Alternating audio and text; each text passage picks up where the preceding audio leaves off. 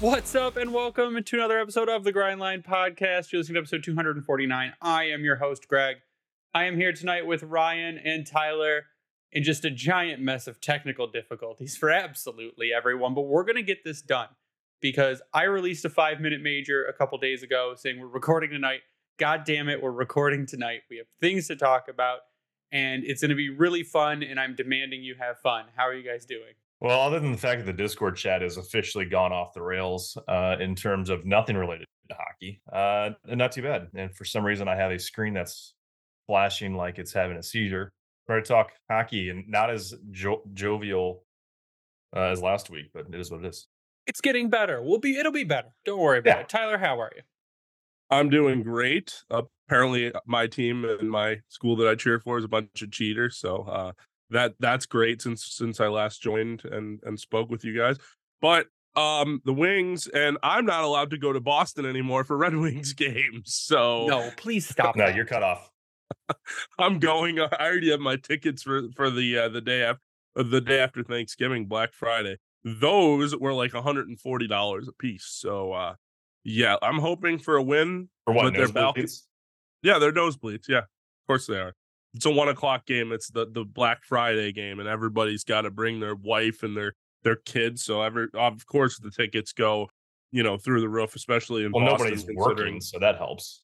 Considering the way they're playing too right now, which again makes absolutely no sense. They lose Bergeron, they lose Krejci, and they're still playing as good, if not better, than they were last year, which is absolutely goaltending, shocking. buddy.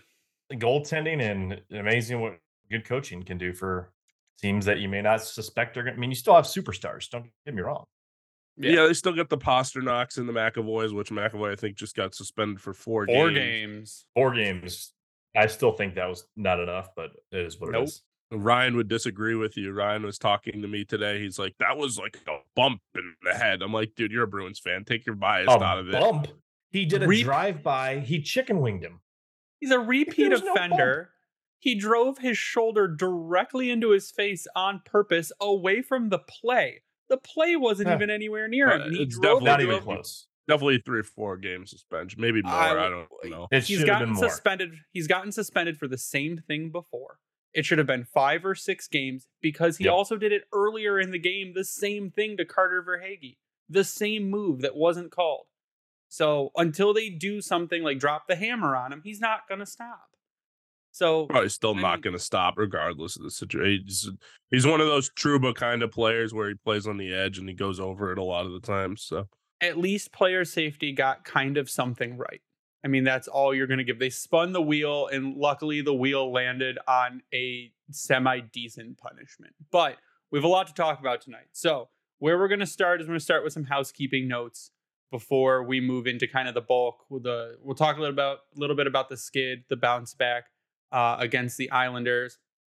Stuff in the Senators' land that's absolutely amazing. But the housekeeping notes up front, probably the biggest one is that Carter Mazur has been activated. He's currently playing right now for the Grand Rapids Griffins, and he's back. So he's off the injured reserve. He is over in Grand Rapids. He's going to get games in there. He's going to get up to speed. And then I would assume if he performs well, that he is pretty high on the depth chart for recalls during the season. If a recall needs to be made because of injury, I would assume Carter Mazur is going to be relatively high on that list because of what he showed, especially in his very, very limited viewing in Grand Rapids last season. But what he did with the University of Denver, I think he's right there. Like, he's right on the edge of being a full-time NHL player. He just needs to get those reps in that recovery in. Yeah, and there needs to be a spot for him to come up and fill too. That's the first and foremost thing. Glad to see he's healthy. Hopefully he can stay healthy and work his way up for when there is a call up, and inevitably there is going to be a player that gets hurt. Hopefully it's not on the first or second line. If it's anybody, obviously you don't want any injuries, but if it is, you want it to be on the third or fourth line so that way he can kind of work his way up in that sense. And most people do think that he is anywhere from a second to a fourth liner. So hopefully, he falls in that category. But we've seen fourth liners become first liners on good teams here in Detroit. So Justin Abdelkader, not to mention names, but we've seen players like that become first liners. And so obviously that's not where he's projected, but you could see that at some point. Just wishing for health for him, and hopefully he can take a step forward and help the Griffins, because the Griffins are off to a kind of a rough start too. So Carter Yeah. Mazur's the kind of player that fourth line or third line minutes aren't going to hurt his development. I think that's the positive there, is that you could have said, "Oh man, why didn't you just play Nate Danielson instead of Joe Valeno? Nate Danielson would be so much better, even if you play him on a third or fourth line role." And it's because that's not the kind of player you want them to develop into. As to where Carter Mazur is developed enough as kind of playing against older people, not necessarily men because he was playing in college, but like the NCAA is a tough league. Like that's a tough league. And coming out of there, he could, I think, thrive in a third line role, a checking role, a grinder role, because he's a get under your skin kind of player. And that those limited minutes, if they are limited minutes, aren't going to hurt him at all in his development. I think that's the plus side. Yeah, I think that's where what you mentioned, where if he was on the higher up on the pecking list for a guy to get called up, because you're not worried about, like with a Danielson, wanting him to be in the top six. You're not worried about maybe with a Casper having to slot him into the top six.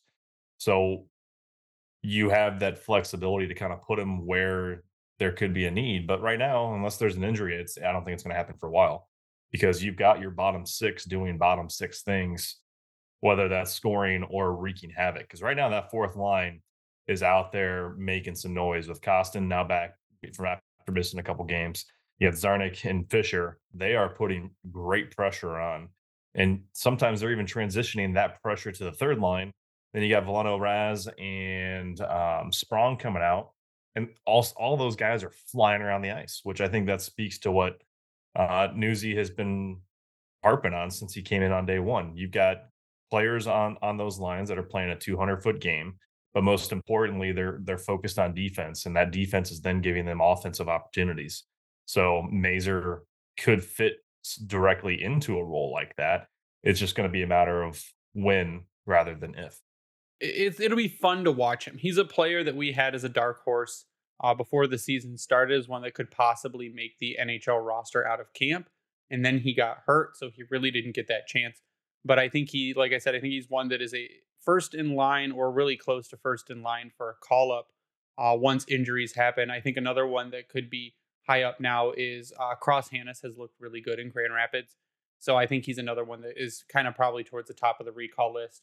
But the other half of that news is Jonathan Berggren was sent back to Grand Rapids. Mhm. And we caught an Ansar Khan flub today. He had tweeted out, it was funny. He's like, Robbie Fabry is back at practice, still expected to miss 4 more weeks. And then like an hour later tweeted, Lalone says Reimer starting tomorrow versus Florida. Fabry ramping it up in practice this week with hopes of playing next week. And then he went back and deleted the tweet that said Fabry's going to be out for like 4 more weeks. So it looks like Robbie Fabry should be back in action, hopefully starting next week until his next injury inevitably occurs. But I think it's a good thing to have Robbie Fabry back. Again, it adds Robbie Fabry, when he's in and when he's healthy and he's on, he provides a lot of offense. Now, does this team need that much more offense? If you go to the games against Boston and you go to the game against Winnipeg, the offense kind of fell short there. But I would say that was more of a product of playing a lot of slow, lazy hockey during those games instead of picking up the pace. So Fabry does help in that regard. Yeah, when I feel like from what I noticed in person at that Boston game is when DeBrincat and when Larkin and when Raymond aren't scoring and the power play is not going, this team's not doing anything, because it changed a little bit in the Islanders game, because you had you had some depth scoring in that game with Sprong and stuff like that. But like it feels like if a guy like Robbie Fabry can come back into the lineup and score even on the fourth line, I mean, that's going to help in terms of depth scoring. And what has been the difference the last couple of years? You haven't had that depth scoring. It's been Larkin, it's been Raymond. At times it was Bertuzzi. Where now, hopefully, you can have that depth throughout the lineup. And honestly, at this point, like I'm glad they won against the Islanders the other night. That was a much needed win, and Mhm. really kind of they pulled that out of their ass, really, if we're being frank about it. But the fact of the matter is if you can have some depth scoring, you can win a lot in this league. And honestly, the power play, it was never going to stay at 40% at where it was. You know what I mean? Like it was going to have to come back to the mean at some point. But I'll say one thing: I think it's sustainable for them to have a really good power play. I think that at some point you might see Gostisbehere heading the first power play, seeing Seider move back to the second, and then maybe Raymond slides back up to the first unit or something like that. I could see something like that happening. But I mean, it's gone dry a little bit, but I feel like if they stick with it, it'll be fine. Yeah, the biggest thing is you got to think that maybe they got tired or even complacent. I mean, there was a heck of a adrenaline rush, if you will, through those first 5, 6 games. It was similar, I think you could argue, to how they started last season. I mean, you look at the start of last season, they had win, and then a couple overtime games and another win. So they looked kind of fairly solid early on, but then they hit that wall. I mean, they through 10 games last season, they were 5-3-2. But here's where I think the difference has been for them is they had a 31 goals for and 33 goals against. Whereas this season, they're off to a 6-3-1 start, 40 goals for, 31 goals against. That what has really helped them to this point is the power play percentage. Which they're sitting at what, fourth now at a paltry 32.4%. So they're Oh only my behind god, it's so Tampa. terrible. I know it's awful, right? But the teams they're sitting behind are teams you expect to be up there on this list, which is New Jersey at 1. They're still at a 42% rate, which is just crazy. Then you got the Rangers and Tampa, and then Detroit. We're sitting just a little over a point in percentage wise against ahead of Tampa or Toronto, excuse me. Is this maintainable? No, but it does speak a lot to what we talked about prior to the season. Power play in particular has to be one of the things that we see an improvement upon. And we've already, I think, have been blown away through 10 games already. Now, obviously, the percentage is probably going to continue to drop a bit, but if they can have an improvement of what we're shooting for, like 23, 24%, is that what we were trying to hopefully they were going to be at? I mean, 23, 24% right now would still put them at 10, 11 in the league. And for a team, if you look historically back on Wings teams, that's where these playoff level type of rosters that they had put together were at in terms of power play. PK, I still think definitely needs to hunker down a bit, but they've played New Jersey, they've played Tampa, Boston. They're kind of confusing. They're only at a 16.5% rate, but they're still high firepower teams. Pittsburgh was mixed in there. I mean, if they can clean up some, I don't want to call it gaffes, but just kind of they're a little slow to react. It seems like sometimes on the PK, but it's not the worst. So that's still going to be a huge focus for me. I mean, they're actually ranked 13th in the league with 81.1% on the PK. So you're not in a terrible spot, but I would like to see that rise a little bit. But with the way power plays are across the league, anyways, you got your top players on the ice for almost 2 minutes half the time, and it's just going to be difficult because so They take to way too many penalties still. Way too many stupid penalties. I know people wanna blame the refs, and I'll agree with you, Ryan, specifically. The refs, they call things that they shouldn't call, and then they don't call things that they should call. It's very inconsistent, I agree with that. yeah. But I'll say one thing: when you take a penalty, albeit a stupid one, you have to kill it off. You have to Mhm. kill it off, especially in a game like Boston where they were down what was it, 2-1, and then you fucking hook Pasternak instead of just letting him go in and letting Husso take that shot. You can't do that, especially Yeah. given Pasternak a penalty shot, which he's already scored on one this year. You have to be smarter than that. David Perron taking stupid penalties. That one against the Islanders where they scored on the power play to tie I the will game. disagree with the one on the Islanders that was an absolute dive.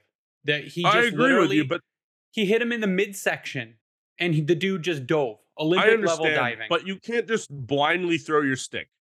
Then that's what he did. He turned around and he just fucking blindly threw his stick.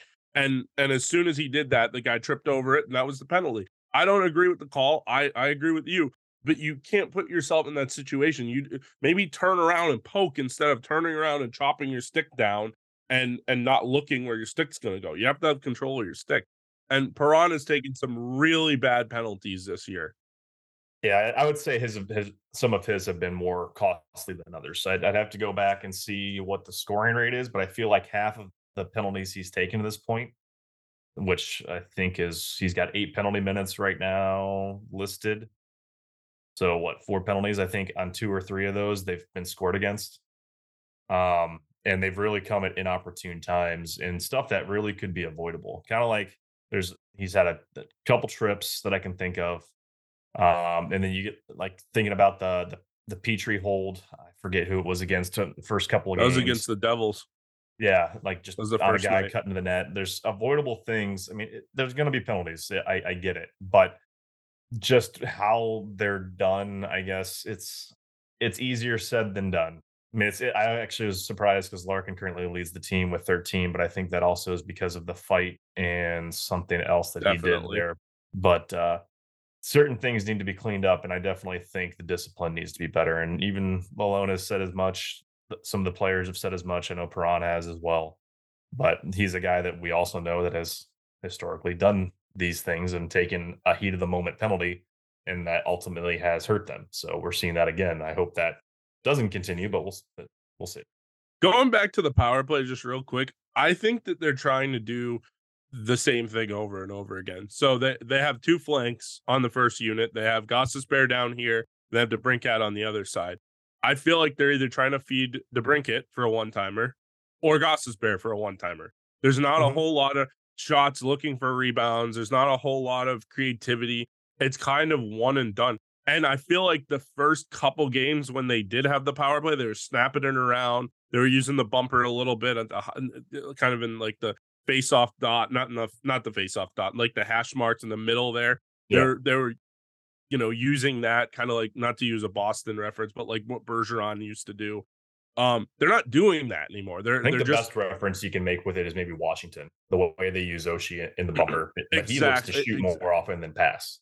Exactly, and that's why I feel like if you used a guy like Perron there, which he is there right now, he's not shooting enough, and a guy like Raymond might be able to be in a better spot to do that. But again, not to get into personnel or anything, but I think that their approach needs to be a little bit more shot focused versus looking for the perfect one timer, which I feel like before they were cycling it around and they were just taking a shot. I kind of use the same analogy as like when you're playing NHL and you're trying to get Alex Ovechkin the one timer, and that's all you're trying to do. Where like the Capitals power play works better when you have Backstrom and you have Kuznetsov and you have Oshie and you have Carlson and Ovechkin and those guys, and they're working together. And if the Ovechkin one timer is open, great. If it's not, they have other options. And I feel like the Wings need to find that second option, a second or third option. The last couple of games I've seen of the Caps, they've been moving Ovi around a little bit more. And I think if I remember, I heard correctly, they have a new power play coach or assistant that took over the power play, and he's kind of changed things up. And they've got a little more motion brought in, but they still use the bumper pretty heavily. And I think to your point with the Wings, and for a while they were getting really good with that triangle and off the circle, and the guy at the hash, and then whoever was in front of the net was dropping down below the goal line right there to either move it to the backside or bring it back up the boards near side. So if I mean that right there, I think helps them a lot to try to move things around. So we'll see what happens. But either way, I'm still happy with how it looks. Yeah, I think you're right. There was a lot more movement, and they do look maybe a little bit more rigid on the power play now, but the movement seems to still be there. They're able to Mhm. cycle, they're able to control the puck. It's just when they're trying to shoot, they're doing the same thing over and over again. So, like, Yeah. Mo was a big one for me in the game against the Islanders where he had the puck and he held it, and I'm like, Mo, you need to shoot this puck.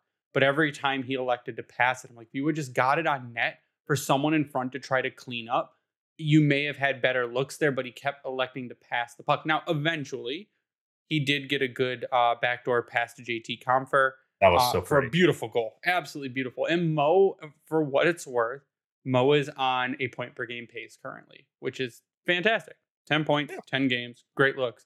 Mo has slacked defensively. So he's given up some of the defense for offense. And it's shown in games like Boston, it's shown in games like Winnipeg. You can look at the game charts. The Mo is below average defensively when he is above average offensively. So there is some give and take there. And if you're trying to drive offense, Mo can do it. He's shown he can do it. He's a great setup guy. But you saw him get caught flat-footed on the Casey Cizikas goal, where he was gassed. He was on the ice for too long. He was gassed coming back, and he got beat. Now, he did as much as he could to try to drive him wide without taking a penalty. And I agree that Husso should have had that goal, but it is a situation that you can't get yourself caught in. I think on the contrary from the Pasternak one, I think on the contrary, he should have taken Cizikas down because Cizikas is not, he's a fourth line grinder and maybe he scores on the penalty shot, but you take him down, you make a fourth liner take the penalty shot and he's probably not going to score on it, right? I mean, yeah, he scored on the breakaway, but you take or they could just give him a penalty and then you've got to kill 2 minutes on a time where you're already having a decently rough time killing penalties. Yeah, for the angle he took in, I don't think you would have got a penalty shot out of that. That's fine. Take the penalty then. I mean, nah. No, I'd hope that Husso has his pads down and can block off a corner and not let it sneak by his foot. That's what I'm banking on. That was a little in that weak situation. goal, I feel like. It was. I agree. In an otherwise absolutely lights out performance, that was a weak goal because Husso saved them in that Islanders game for the most part. Yeah. I'll say one other thing that I noticed too in the Boston game, and actually two quick things. First of which, they pinch way too much. The defense does on all the pairs. They don't pinch smartly. Not sometimes they do it and it's good, and when it works, it works. But there's times where they pinch and they give up a 2-on-1. I think there was like 3 or 4 2-on-1s, 3-on-1s against Boston. You can't do that against good teams if you think you're going to be a playoff team. I cannot stress to you enough. You cannot give up odd man rushes like that. Well, we talked about that really since the start of the season. You look at like Tampa in particular. It seemed like nonstop bombardment of odd man rushes going back the other way and breakaways. We saw it with New Jersey.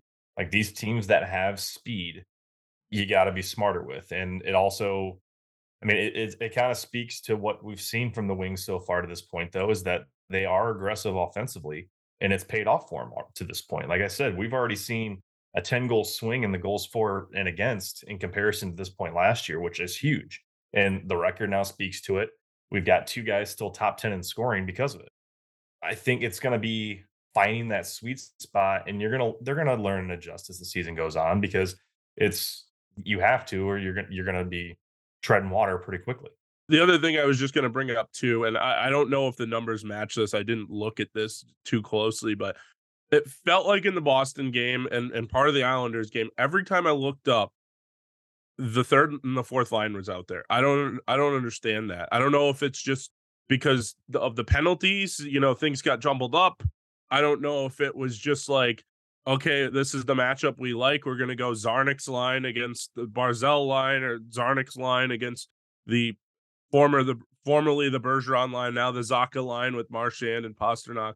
I didn't understand that, why you wouldn't go 1 versus 1. I know they have their analytics department and what have you, but it just feels like the third and fourth line is out there. And if you're going to get scoring, I mean, yeah, you have to have depth scoring, but you need to have your first and second lines out there to score goals in this league. Yeah, I mean, time on ice, it doesn't look that nothing really stands out for the Boston game in particular. I mean, Larkin still had over 20. You have DeBrincat at 17. I mean, there's 10 minutes of penalties that Detroit has, so there's a shift in how things would have looked. I mean, he had Joe Veleno was 16 and a half. He had more than Compher, Raymond, and Perron. That could have been the $18 Molsons that I was buying at TD Garden. God, Could have Tyler. I think Dude, $18, and that's without a tip. I thought 13 was bad at LCA. Dude, that's awful. And it's not even the cans; it's the little 22-ounce what you call it, the aluminum cups. bottles. Oh, no, plastic cups. Yeah. Jeez.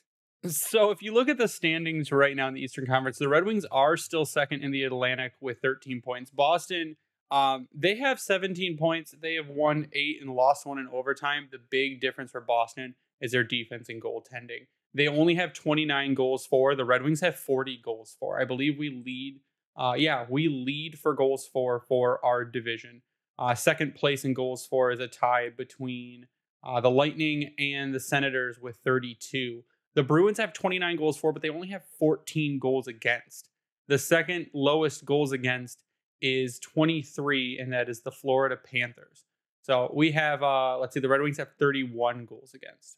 So that's a difference. We're The first Red Wings, right now, currently sit with one game in hand on LA, but we're first in the league in scoring right now yeah. So that's the big difference. as a team. Yzerman brought in scoring, and that's good, but Bruins goaltending is apparently still insane. So until something happens there, I don't see anything changing, and their defense has been good. They're not scoring as much, but they're finding other ways to win games. First. Now, do I think it's sustainable for them? I'm going to say probably not. Something is going to happen eventually.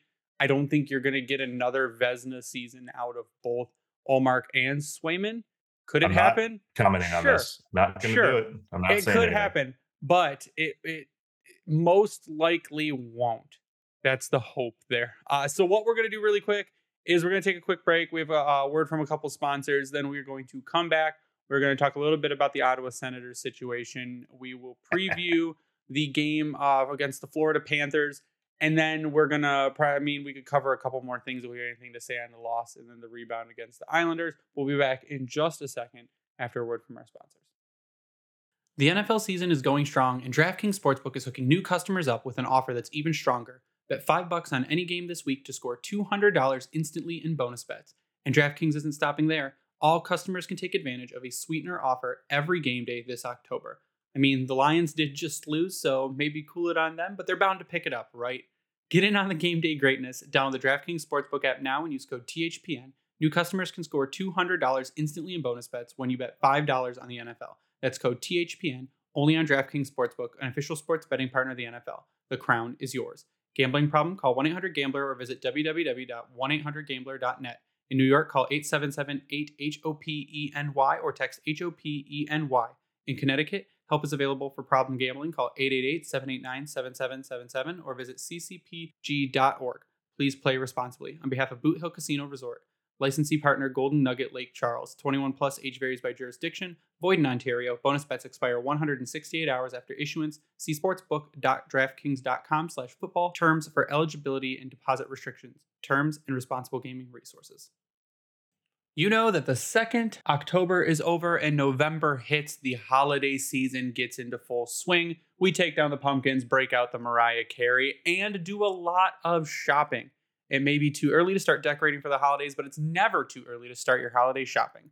Why not take care of it now before the crowds and packed calendars make shopping a total nightmare, especially when you can get some of the best deals of the season well before Black Friday. You can shop Raycon products right now and save up to 50% because their early Black Friday sale is going on now. You've heard me talk about Raycon products before, how their audio products provide great sound quality and battery life, and that they're moving into the home space with things like air purifiers and water purifiers. But Raycon first made a name for themselves in the audio space with products like their everyday earbuds, known for delivering high quality and thoughtful features like 32-hour battery life and a perfect in-ear fit for all-day wear and lasting comfort. In this past year, they expanded their entire business with the introduction of Raycon Home and Raycon Power Tech. Their faucet filter ultra-filters the water in your tap against chlorine and heavy metals. It's a must-have for ensuring the water you use to wash your face and brush your teeth is, actually clean.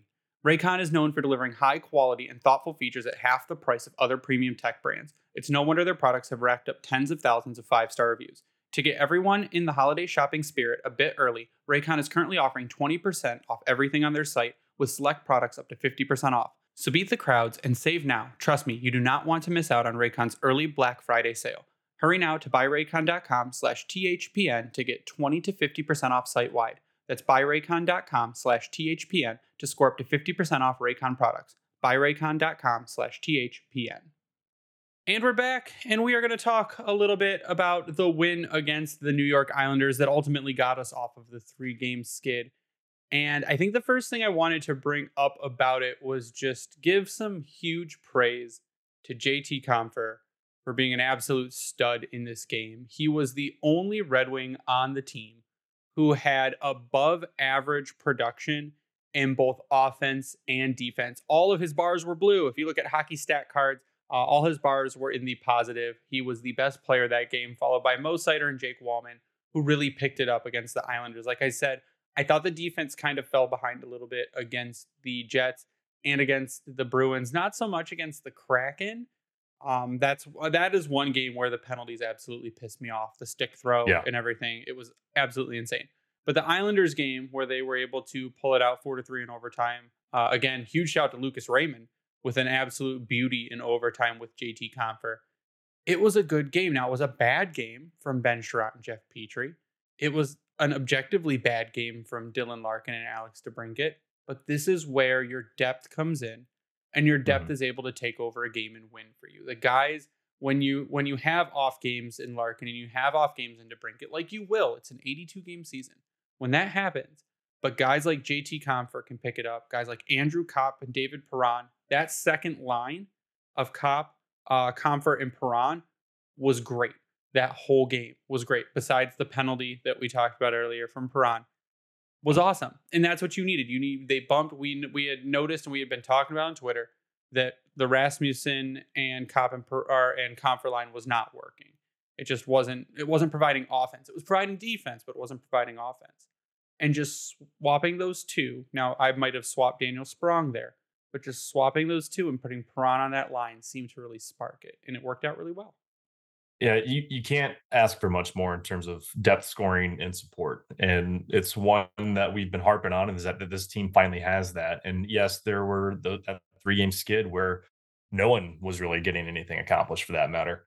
And the fact that they were down 2-0 and managed to bring it back even, I think speaks like no other. I mean, they actually took the lead back, I should say. So they're down 2-0.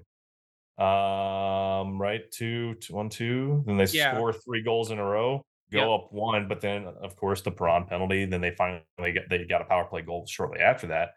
But I think what's important is, again, they got a point out of it on the road against a A playoff potential team. playoff team.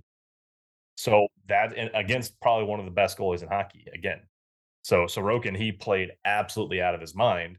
I think you could argue maybe that the Sprong goal that kind of sparked it for Detroit was soft, but it was also a great play because you went back against the It grain was as finesse, Ryan. That was a finesse. We're finesse gonna go goal. finesse on that one. I'll take it. He toe But dragged the hell out of that. he did, and it was the way that he came back across the middle. It kind of reminded me of the Hughes goal against Detroit, and what Yep. he actually tries to abuse more often than not is cut hard to the middle of the ice and go back the opposite way that the goalie was going. But Sprong was coming the opposite way of what uh, Hughes will typically do. He's actually coming off the weak side instead of the strong side there.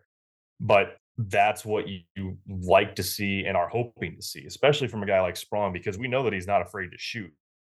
But that type of goal shows the skill level that can be there from him. And on it, the way that Detroit's built out, that's going to be vital as long as he stays healthy. That's always that caveat piece to it. But then you got Wallman. He made another impact. Like, he had an assist on that goal. Then he comes back and scores 2 minutes later. Then you've got Confer, as you touched on a little bit ago, the great backdoor pass from Sider. And it was fantastic because Confer made a play on the far side and then skated around in the net, completely oblivious to the Islanders defense. And Sider just split the seam, which we've seen him do I don't know how many times already in his short career. So it's stuff like that that is going to be important now. Would we have liked to see them stop the power play? Yes. But again, they got a point. They were super aggressive in the overtime. It was nice that they weren't facing a team that's like Seattle, where they kind of Yeah. take it out of the zone every 10 seconds. But like the Raymond goal, for instance, him and Confer made fantastic plays. Confer rings one off the crossbar, and then they chase the puck down. Did Mo get a piece of that puck going backwards to spring him going within the zone, or did it go off the Islander player's stick? You talking about the overtime goal? Yeah, when he pinched at the blue line. Mo got it. I think it was Mo to Raymond to Comfer back to Raymond. Yeah. So Mo didn't get the assist, but the pressure he put on the Islanders player at the blue line helped let Raymond retrieve it. Ended up being more or less a 2-on-0, Yep. mile 2-on-1. Yep. And I love what Raymond did in this sequence. Like, they set it up the exact same way at 10, 15 seconds prior, where Confer ringed one off the crossbar, where he passed it across the slot to the opposite circle. But what was great for Raymond is that he kept doing the whole piece of going to the net. which we've Yep. seen, I think, a lot from Wings players, is they are driving the net hard this year, but in a good way. They're not just bulldozing their way to the goalie to try to make something crazy happen. He made the pass, got back up on his horse, and hit that for a quick tap in on the back door, and it was fantastic. And like it's simple but so effective in what you want to see from especially a guy like Raymond. Yeah, I think the big takeaway was battling through adversity. Mhm. Where in last season, even more so in the season before, if they were down 2-0, they'd roll over. They'd be done. And especially after coming off 3 losses in a row, like a tough a loss against Seattle, 2 brutal losses against the Jets and the Bruins. They'd come out flat. They'd play flat. If they went down a couple goals, they would just coast the rest of the game. Be over. They fought back. That's the thing. They fought back, and they wanted that. And like you said, JT Confer, he channeled his inner Alex DeBrincat on that goal. There was able to sneakily find some open ice where no one was, and no one was paying attention. He like tiptoed to that line right there, so no one heard him, and he snuck that puck like wide open net, got that puck right in. It was beautiful to watch. But it's games like that, like you said, on the road against a playoff team, that if you're able to battle back like that, that's a team that has fight. Again, another was at the game where there was another Christian Fischer flying tackle that was absolutely amazing because it got chippy in the third there. And Christian Yeah. Fischer takes no shit from anyone and he will knock you on your ass. Same thing with Klim Kostin. And I think it was another one where I tweeted out like Christian Fischer, king of the flying tackle, does another one. And it was phenomenal. And it got heavy, and I think that sparks them. I think that gives them a little bit more energy to keep going, knowing that guys are going to go out there and sacrifice themselves for a win. And they were able to Mhm. pull out that win. And overtime was spectacular. Like you said, the Raymond goal was absolutely spectacular. Wide open net. If you would have missed that, like you're fired from the team. But it was an amazing goal. It was fantastic. And to your point too, sorry, Tyler, just one quick thing I want to mention. So Seattle, we didn't see they still got Grubauer out there. We saw Decor, however you say it. We just faced the gauntlet with Winnipeg. They had Hellebuck out there, who has found his form all over again after a bit of a rough start. And then we ended up having to face, I don't want to It was misspeak. Swayman. Yeah, Swayman was in net, who, again, for all intents and purposes, is one of the top goalies in hockey right now. And then we come out against the Islanders and you have to face Sorokin. You face 3 of the best goalies in all of hockey in consecutive games. And 2 of those you kind of laid an egg on. But that game against the Isles, I think, spoke volumes, like you said, Greg, to the way they battled back and showed us some grit and determination to, hey, we can't let this happen again. Yeah, I agree. I mean, I agree with pretty much everything you guys have said in terms of them battling back and them. I mean, I literally at 2-0. I went and I took a shower and I just put it on the radio. So I was listening to Kaiser and is it Bob Woods? Paul Woods. Paul Woods and Bob Kaiser.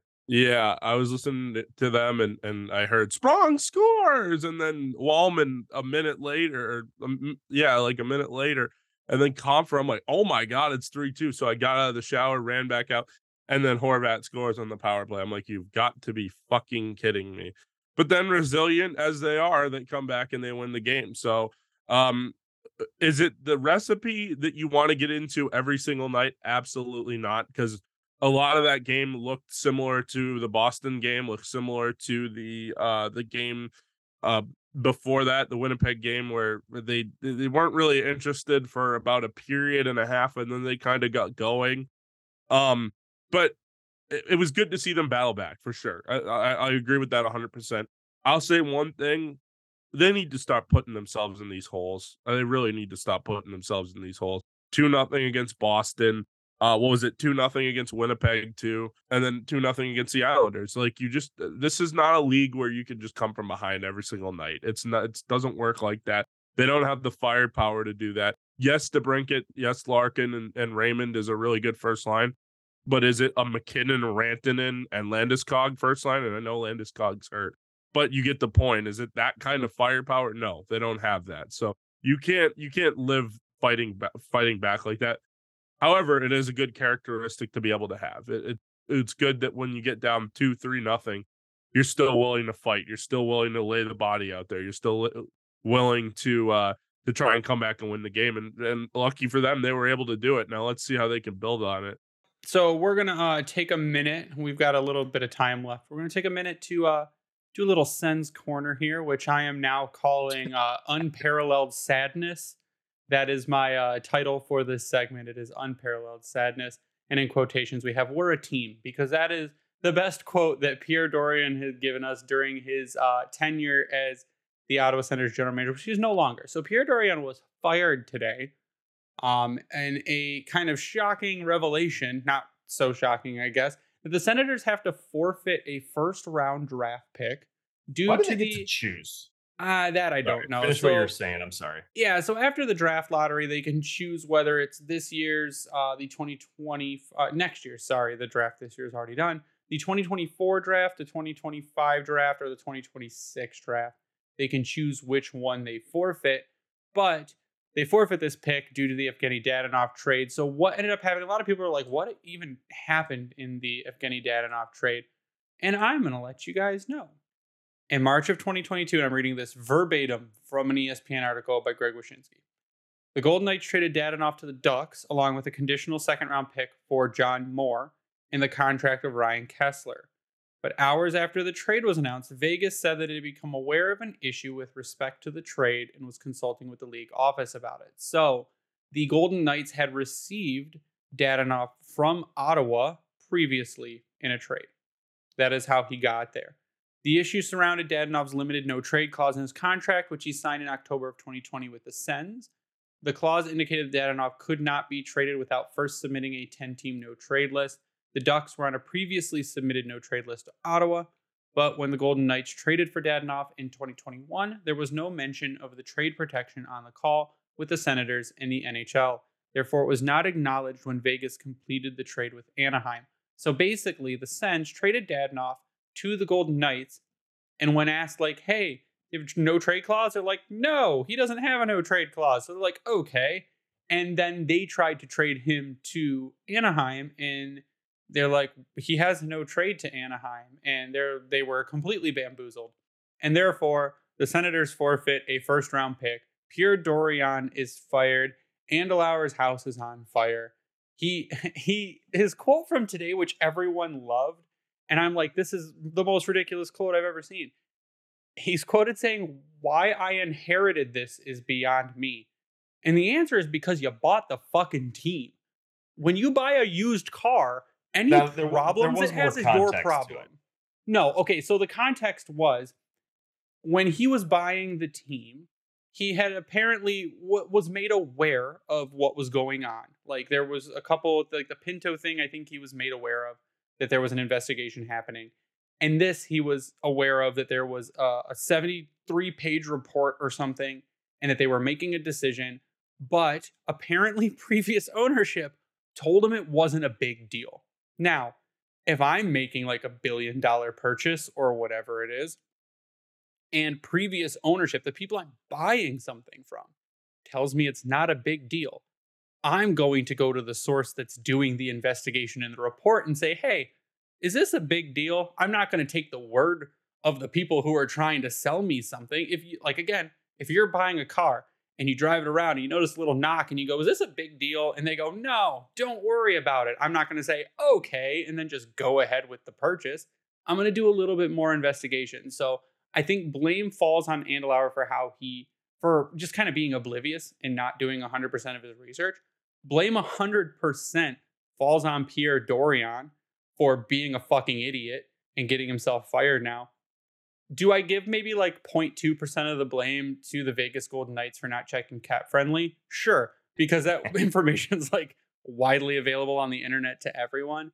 But the unparalleled sadness continues in Ottawa, and it's been a real big roller coaster with the Pinto suspension and the Dorion firing and just the press conference today. But it's great to see the Ottawa Senators fan base just absolutely in shambles now after they talk so much shit to us. I mean, I don't blame him for saying, and I'm going to go back to the quote of why I inherited it. Like, why did it take so long for the NHL to get to it? I mean, it's kind of a rhetorical question because we see how they handle things in general, but it's not like this was an unknown for an investigation that needed to take place. Like, you could have been like, hey, you're losing your first round pick next year or in 2 years. Like you could have just been like, boom, you screwed this up because you're an idiot. And it could have been already handled and over with. Maybe Dorian would have been fired back at that point. I doubt it. But because Malenik, but we're now to this I'm point. sorry, because of who? Malenik, whatever his name is. Eugene Melnick, R.I.P. Person that is no longer with us, unfortunately. It's almost like he was waiting for a reason to jettison Dorian at this point, the new owner. And the Pinto, you can say what you want there in terms of what he did or didn't do. Like it was just a weird situation. It kind of reminds me of the Jameson Williams thing with the Lions. But this one, it's funny that this is the straw that he finally had to break to make things happen. Like of all things, that was losing a first round pick, even though you're going to get one from Detroit and or Boston or Boston over the next 2 seasons as an extra one. Like it doesn't make a lot of sense why that was the move to happen. Maybe it's because they're in salary cap hell. Maybe that could be part of it. And this was another reason. Like, hey, you continue to put us in a shitty situation, so I don't want to deal with this much longer. I don't know. One of the quotes I think I saw was like when he was talking to Dorian, he basically said the least you could do is lose your job. That's like the least you could do.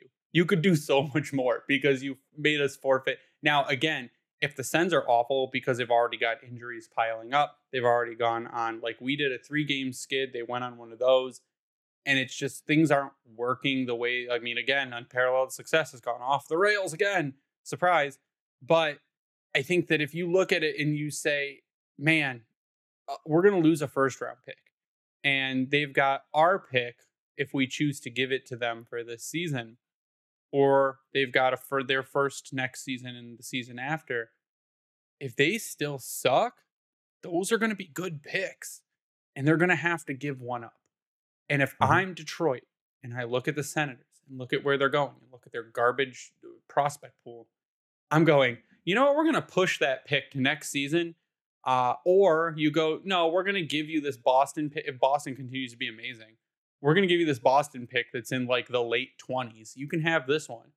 And then if you're still trash next season, you're going to have to give up a potential lottery pick. Like this just gets the more you think about it, the funnier it gets. Just that they put themselves in a situation for this to happen, and then they're mad about it. Like you did this to yourself. So that's what's happening in Sensland. Does anyone else have anything to add to it? I just think it's funny. That's why I just what a dumpster fire. That's all I have to say. You almost want to feel bad, but at the same time, you don't because so many of their fans turning complete dirt bags. Yep. After 2 regular season games, and they've piped down quite a bit since we beat them. Oh, they've shut up, and they apparently don't like the jokes about us ending their season or getting their GM fired because we They're beat so them. mad. It's so they didn't like the dramatic irony that was brought forth at that point either. Nope. So now we're going to move on to the last subject of the night, which is the game against Florida Panthers coming up. So Jay Fresh, thank you to Jay Fresh. Shout out to him. You can go sub to his Patreon for a bunch of cool stat sheets and stuff. There is a new team matchup sheet. There's like 3 of them that kind of ranks the teams, which you can use to go kind of preview what's happening. So we're going to preview the Red Wings versus the Panthers using kind of their rankings. So the first one I'm going to throw up is the Red Wings versus Panthers and kind of their ranks for goals for and goals against. So 5v5 goals for the Red Wings rank 5 currently, where the Panthers rank 20. The 5v5 expected goals for the Red Wings are like, they should rank 22nd, but they don't. They rank 5th. The Florida's ranked 23rd. 5v5 Corsi for, though, the Red Wings are ranked 23rd, which means we're lower on the spectrum of controlling the puck on 5-on-5. We have less, we control the puck less than a lot of other teams do at 5-on-5, as to where the Florida Panthers 5v5 Corsi 4 ranks 6th. So what I kind of gather from that is that I feel like the Florida, based on this, at 5-on-5, the Florida Panthers will probably control the puck more than the Red Wings, based on where they currently lay. For power play goals, the Red Wings rank 5th, as where the Panthers rank 22nd. Like we said, we've got a really good power play. And if that keeps up, it's a good sign because their power play is apparently pretty bad. And finishing, this is putting the puck in the net. Of course, we rank second. And the Florida Panthers right now are in 28th in the league for finishing, which is putting the puck in the net, things you should be doing. For goals against, it's kind of the opposite. So the Florida Panthers are ranked 6th for 5v5 goals against. They rank 5th for expected 5v5 goals against, meaning they have a good defense, good goaltending. And they rank 9th for 5v5 Corsi against. The Red Wings are 15, 23, and 22. So if you look at it from an offensive perspective, we should beat the Panthers. We just have to tighten up our defense, which we've already talked about. If you look at, I think the games against Winnipeg and Boston brought these numbers down, and we have the ability to bring them back up. But offensively, we should beat the Florida Panthers, especially with how they've been performing this season so far. Granted, they still have some studs that are not hurt, but you have Sam Bennett that's out. He's kind of a shit disturber up there offensively, but he can bring it. Aaron Ekblad and Brandon Montour in the back end are great drivers of offense, especially Ekblad. And not having them, I think, kind of speaks to some of these stats that you just kind of talked through. But defensively, they're still fairly sound. And I've seen Bob is kind of up to his old ways of pissing teams off and making stops that you wouldn't expect him to make. So it really depends on how things shake out for tomorrow. Let's see who we got. Bob or Stolars. Bob's played 7, Stolars has played 1. So you got to think that Bobrovsky is going to be in net, which is always terrifying when he plays Detroit because I feel like he always plays us extremely well. And I'm all looking forward to that. But I mean, as a whole, though, they're averaging only 2.88 goals a game, which puts the Panthers at where they're 10th in goals against in the league right now, with only 23 allowed over 8 games. 2.88 goals a game against, and 2.75 goals for per game right now. So they're not scoring, but they're also not letting in a lot either. So it's hopefully we can kind of abuse them because their power play is only at 10% and their PK is at a 71%. So maybe we can kind of take advantage of that power play or the weak PK for them and get a little boost from our power play again. That might be huge. That could end up being what dictates or decides this game. Yeah, it gives me vibes of a game where the Wings, if they can score on the power play, get up 2-0, get the crowd into it, go up 3-0 and kind of sail on home. The Panthers, I don't think, are the team they were last year, although I know they were in a tough situation at the beginning of the season last year and got all the way to the Stanley Cup final, so you just never know. They do have some good players, but they did lose Duclair, they did lose some players like that, so not exactly the same team, but still a pretty good team, and definitely a team that will get Detroit full attention. And it will be a game of special teams, I think. I mean, it will be a situation where the Wings power play is going to need to be good, but then also 5-on-5, you're going to have to shut down guys like Barkov and guys like Verhaeghe. So yeah, it'll be interesting. I think the Wings can win. I think that you said Reimer's going to be in net, right? Reimer is confirmed for in net against the Panthers. Yes.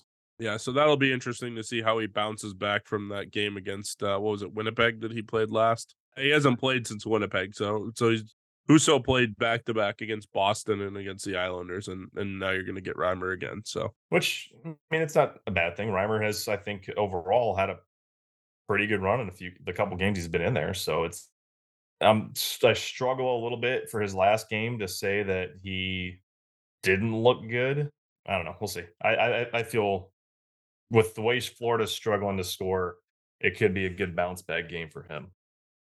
Yeah, so you'll see a couple other charts pop up on the screen. If you look, the Red Wings do beat, I mean, in a side-by-side comparison, the Red Wings rank higher in offense than Florida. That's a given. And you can see in this one that the Red Wings do lose to Florida in the defense and goaltending department. Besides goals saved, expected goals saved above average, and PK goals against, we do rank higher than them in both of those categories. So if we can tighten up again the defense and shoot the same offensively, we should be able to beat the Florida Panthers. That gives us another or would give us another win against a divisional opponent, which is what we need. Beat those divisional opponents, make them lose games in the division and get those points up. That is super duper helpful. So if you can do that against the Panthers, I need a strong first period. That is where the Red Wings have fallen down recently, where they got back to their habits of last season of coming out of the gate slow. They need to come out on fire and then finish the game consistently. And I think those are the keys to winning against the Panthers. Is just come out, get pucks on net from minute 1 instead of waiting until minute 15 to start shooting. Do it from the get-go. You'll be absolutely fine, I think, against the Panthers. But I want to get you guys' final thoughts before we sign off, and I'm going to start with Tyler. Yeah, final thoughts are, I mean, this season has gotten off to a good start. They cooled off, and then a good win against the Islanders. Hopefully, they can build on that against Florida, and then Saturday night against Boston. Two sneaky important games coming up. Two teams that are in the same division as you. One of which that you're probably going to battle for a playoff spot in the Florida Panthers. So the head to head is important, and then also Boston, who you kind of just got your asses kicked last Saturday night again. So it'll be interesting to see what they can do against the Bruins and the Panthers. But yeah, my final thoughts are just they need to get out of these 2 games, get at least 3 points. See if you can eke one out against Boston and then beat Florida. And you can follow me on Twitter at SealDog91. Yeah, absolutely. I'll touch on the piece that you're getting to, Greg, in the scoring. The only period we really are struggling is that first, and we're only being outscored by 1, even though it does actually kind of seem way worse than that. It's 8-7 that we're being outscored by. But then you go to the second, it's 15-9 us. Third is 17-13. So it's a mixed bag, I guess you could say, of what needs to happen. But you look at the first period too, shots by period. Detroit 96, opponent 100. So if we can turn that around, I think tomorrow night or tonight, if this is getting posted, it'll go a long way. And like I said, I think the power play or special teams in general against Florida are going to be pretty important, because if you got a team that's struggling the way they are, not to say that they're doing awful, but they don't have the same oomph, if you will, with some of the guys they've got injured, especially on the back end. You need to take advantage of that type of situation. And if they can do that, and Reimer has a solid game and we look solid defensively, there's no reason we shouldn't come out with a simple 2 points. And I think overtime, you don't obviously want to avoid that at all costs, especially with the divisional game. But as long as they're coming away with 2, you can't be too upset. And it's going to be, I think what's nice with how things have looked to this point, yes, they had a 3-game skid, but the way they got themselves out of it with that win over the Isles, hopefully that starts them back on a couple, like as long as they can limit these skids throughout the year, keep it to 2 to 3 games max, but then go on a binge of 4 games in a row of a win, and then 1 or 2 losses, then 4 more wins. That's where you're going to start seeing this team trying to cement themselves in that playoff conversation. And it's going to go a long way. But if they have anything more than 3, if you're looking at 4 or 5 losses in a row, we're going to be having probably much different conversations about where this team could go. And we could end up having it where the trade deadline becomes a very interesting one for Steve Yzerman again. And that this isn't the team that he thought they would be. So got a long way to go to that. But I mean, up to this point, through 10 games, you can't really be too upset with what you've seen as a whole from this Red Wings roster. I would like to see Husso's save percentage go up, though. He's still hovering right around 900. And I think that needs to be 905 to 91 to really start, I think, helping the team a little bit. But teach their own. Other than that, already around 33. Yeah, we haven't even begun to talk about Shane Gostisbehere, but that's a conversation for another night. You can follow me online at Bring the Week. Follow Grindline Podcast online at Grindline Pod. We're going to have some cool stuff coming up from Questionable Tees here a little bit in the future. So take a look out for that. We'll keep you posted with some stuff we're going to have going on with them. It'll be really cool. But you can also follow us at the Hockey Podcast Network at HockeyPodNet on Twitter. We thank them for hosting us and spreading us around. Big shout out to Vintage Detroit, which is the only place you get your Detroit jerseys from and worked on. If you use code GRINDLINE on Bring Hockey Back, you'll get 12% off of your purchase. You can also check out our merch on redbubble.com by searching the Grindline, and go sub to our YouTube. Go to youtube.com, search the Grindline. We are there. I put up 5-minute majors. I put up videos. I'm putting up 5-minute majors now on podcast platforms. So you'll be able to download them there too. Little just quick 5-minute audio files and videos you can watch. wherever you like need a break from work, you're on lunch, whatever. It'll be short updates whenever things happen during the week and we're not recording. But that is going to do it for us tonight. So for Ryan and Tyler, I am Greg. You stay classy, Hockey Town.